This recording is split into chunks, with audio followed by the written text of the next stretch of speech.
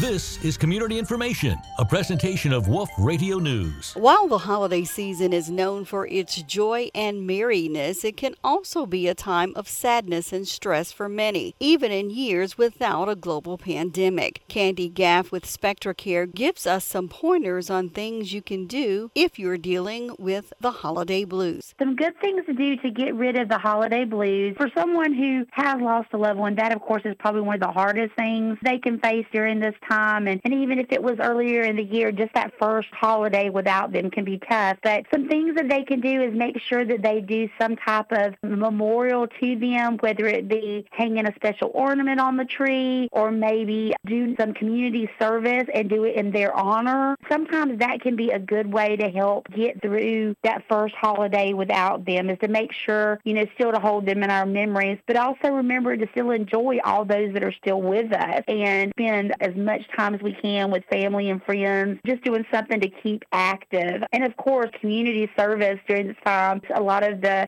shelters and the places that feed people on Christmas Day are always welcoming volunteers. So that's a really good way to make sure that you honor that loved one and also to keep yourself busy too. A few other things just to avoid the general holiday blues for everyone, because a lot of times, as we said, it's a busy time of year, everyone's stressed. Do things like make a to-do list. That way, as you go through and do the things that you've done, you can check those off, and that's going to give you some relief knowing that you've got things done, and you won't be worried about, well, did I do this? Did I do that? So keep that to-do list. Also, money is a big thing during this time of year, so making sure to set a budget and sticking to it. And remember, it's not necessarily about how big the gift is that you give. It's just that you're trying to express your love for that person that you're giving the gift to, and they'll understand that too. And also set reasonable expectations for yourself. It's hard to be in three places at one time, so make sure that you have scheduled yourself in some time to relax and actually enjoy the season with your family and friends and your loved ones. And don't try to be a perfectionist. Make sure that there's going to be some things that may not get done this year. Biggest thing is to make sure to reach out for help. If you're feeling that you're struggling with those, either if it's just the regular holiday blues or if you think you might be dealing with depression, please make sure that you reach out for help. We have a 24/7 helpline, and that number is 1-800-951-HELP or 4357. People can call that number 24 hours a day, 7 days a week. Even if it's on Christmas, they can call, and there's going to be a professional that's going to answer the phone and be able to speak with them and help walk them through that crisis situation.